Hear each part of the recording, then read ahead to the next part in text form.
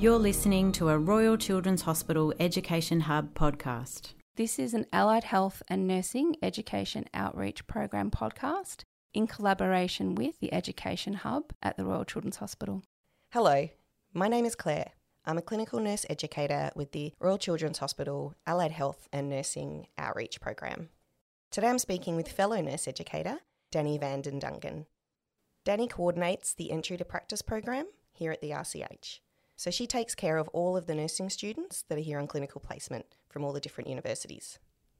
Dani has a background in emergency nursing and has held a number of clinical education roles at a ward level and a programs level. She's also a sessional lecturer at Deakin University. And today we're going to be discussing the role of the preceptor in supporting students on placement. We'll be touching on some of the current challenges and strategies that we can use to improve our practice. Thanks so much for joining us today to share your expertise, Dani. Thanks so much, Claire. It is a pleasure to be here. So I'm really interested in what preceptorship means to you.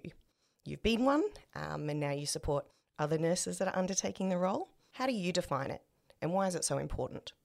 My definition for the term preceptor has definitely changed over the years.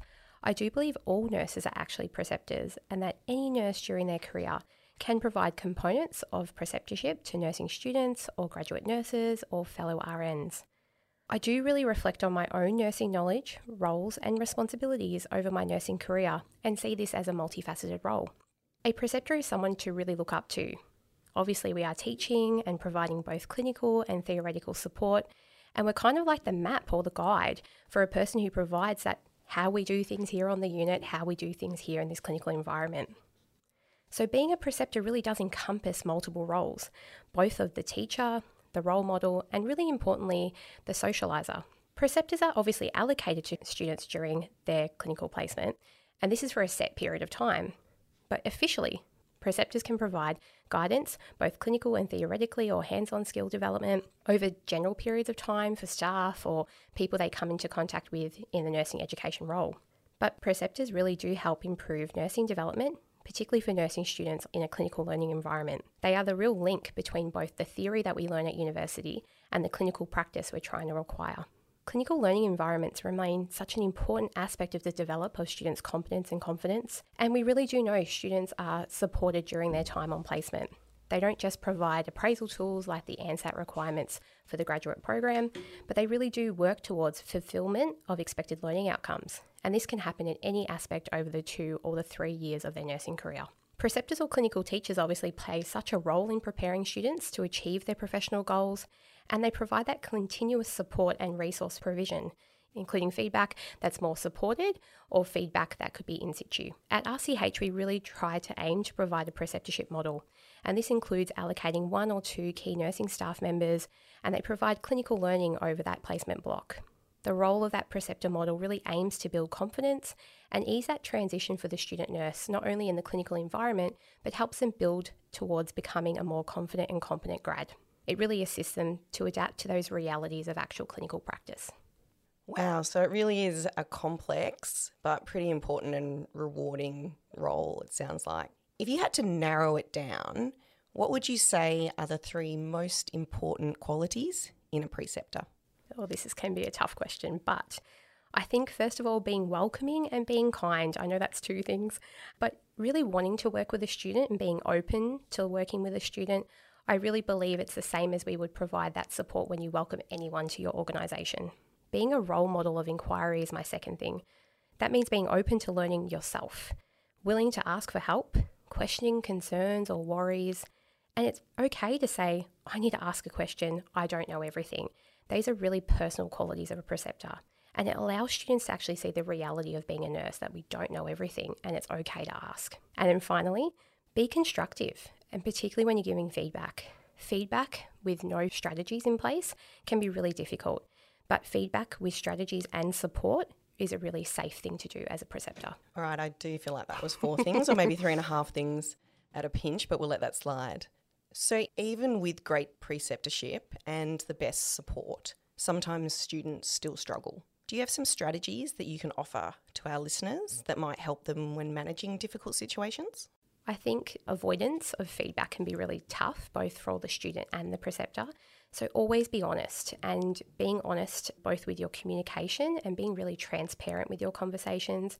So make it really clear from the start that it's okay to seek feedback and it's okay to be provided feedback, both written and verbal, and it should be a daily occurrence. Let them know that the team are here to support them and that it's okay when we escalate concerns early, particularly to both the education team in our unit or to me, and then the clinical placement university team. It really does keep everyone in the loop, and feedback avoidance can go both ways. Being willing to provide support, like we said, students can be more than just theory and clinical learning requirements. So supporting them both socially and emotionally can be difficult for staff members, but remember that we're all human and that ensuring students know that we can access the same services that nurses can. This includes services like EAP and nurse and midwifery support, and it's actually really healthy to support not only that well-being from both their mental health and their emotional well-being. A big thing for me is setting goals and really clear SMART goals and objectives. So we're not setting and forgetting goals, but we're really looking at reviewing those with the preceptors and setting times each shift to discuss what kind of things we'd like to achieve today and what might be working towards over the week or the 4 weeks or how long they're going to be here with us for.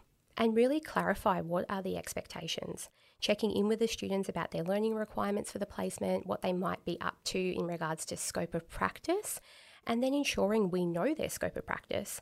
And then we can set some really clear expectations for both the placement and the specific clinical area as well. You've mentioned a couple of times now that it's not just about teaching theory and teaching clinical skills. And that makes me think a little bit more about all the other stuff. And I'd obviously hate to let any conversation go by without bringing up COVID, but the last couple of years have provided us all with some pretty unique challenges generally. I'm really interested to hear what your thoughts are on how it has impacted entry to practice students, and in particular our approach to preceptorship. The impact has been vast. I think both people in the community and the hospital have probably had similar but difficult and differing experiences. The effect has been massive for clinical hours. In Victoria, we need to complete 800 clinical hours to graduate with both ANMAC and APRA. I think the ability to graduate on time has been very heavily affected, and it has meant that sometimes when graduates are about to commence their graduate programs, have still been waiting or pending clinical hours for their undergraduate or Masters of Nursing Science courses. So student nurses have really had increased placement hours in their final year, which can be really tough. That limited exposure, particularly in the first and second years of their program, has meant that there's been back-to-back clinical placement alongside full-time university study. So it's been a really tough opportunity for students.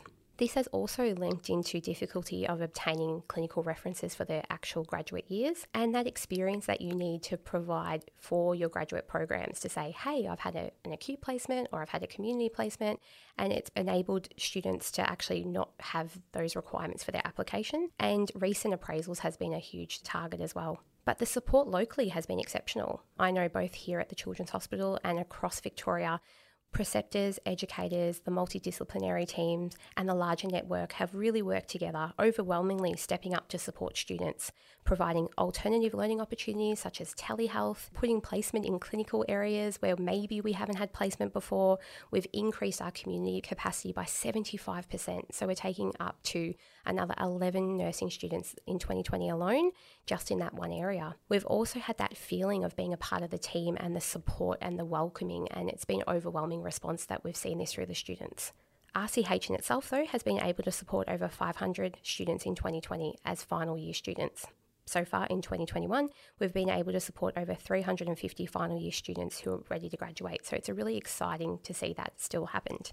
But COVID obviously has created us with some alternative learning as well. So we've been able to create some online resources, update the learning we provide in the orientation day, and we've been really engaging with the clinical partners on how we can do things better, both in the university side and from the clinical partner side. So the ongoing provision of clinical debrief and supervision has been a big target area for us here at the Children's Hospital, and we've really tried to work closely with the students to provide them a safe space to come and talk, discuss, and feel welcome in our organisation.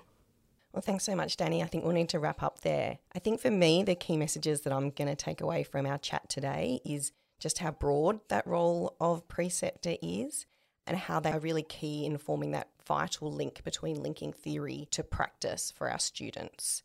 And also the importance of kindness, honesty, and openness in our approach at all times. Thank you so much for your time today, Dani. Thank you so much, Claire. It's been great to speak to you. And thank you everyone for joining us. We hope you enjoyed listening.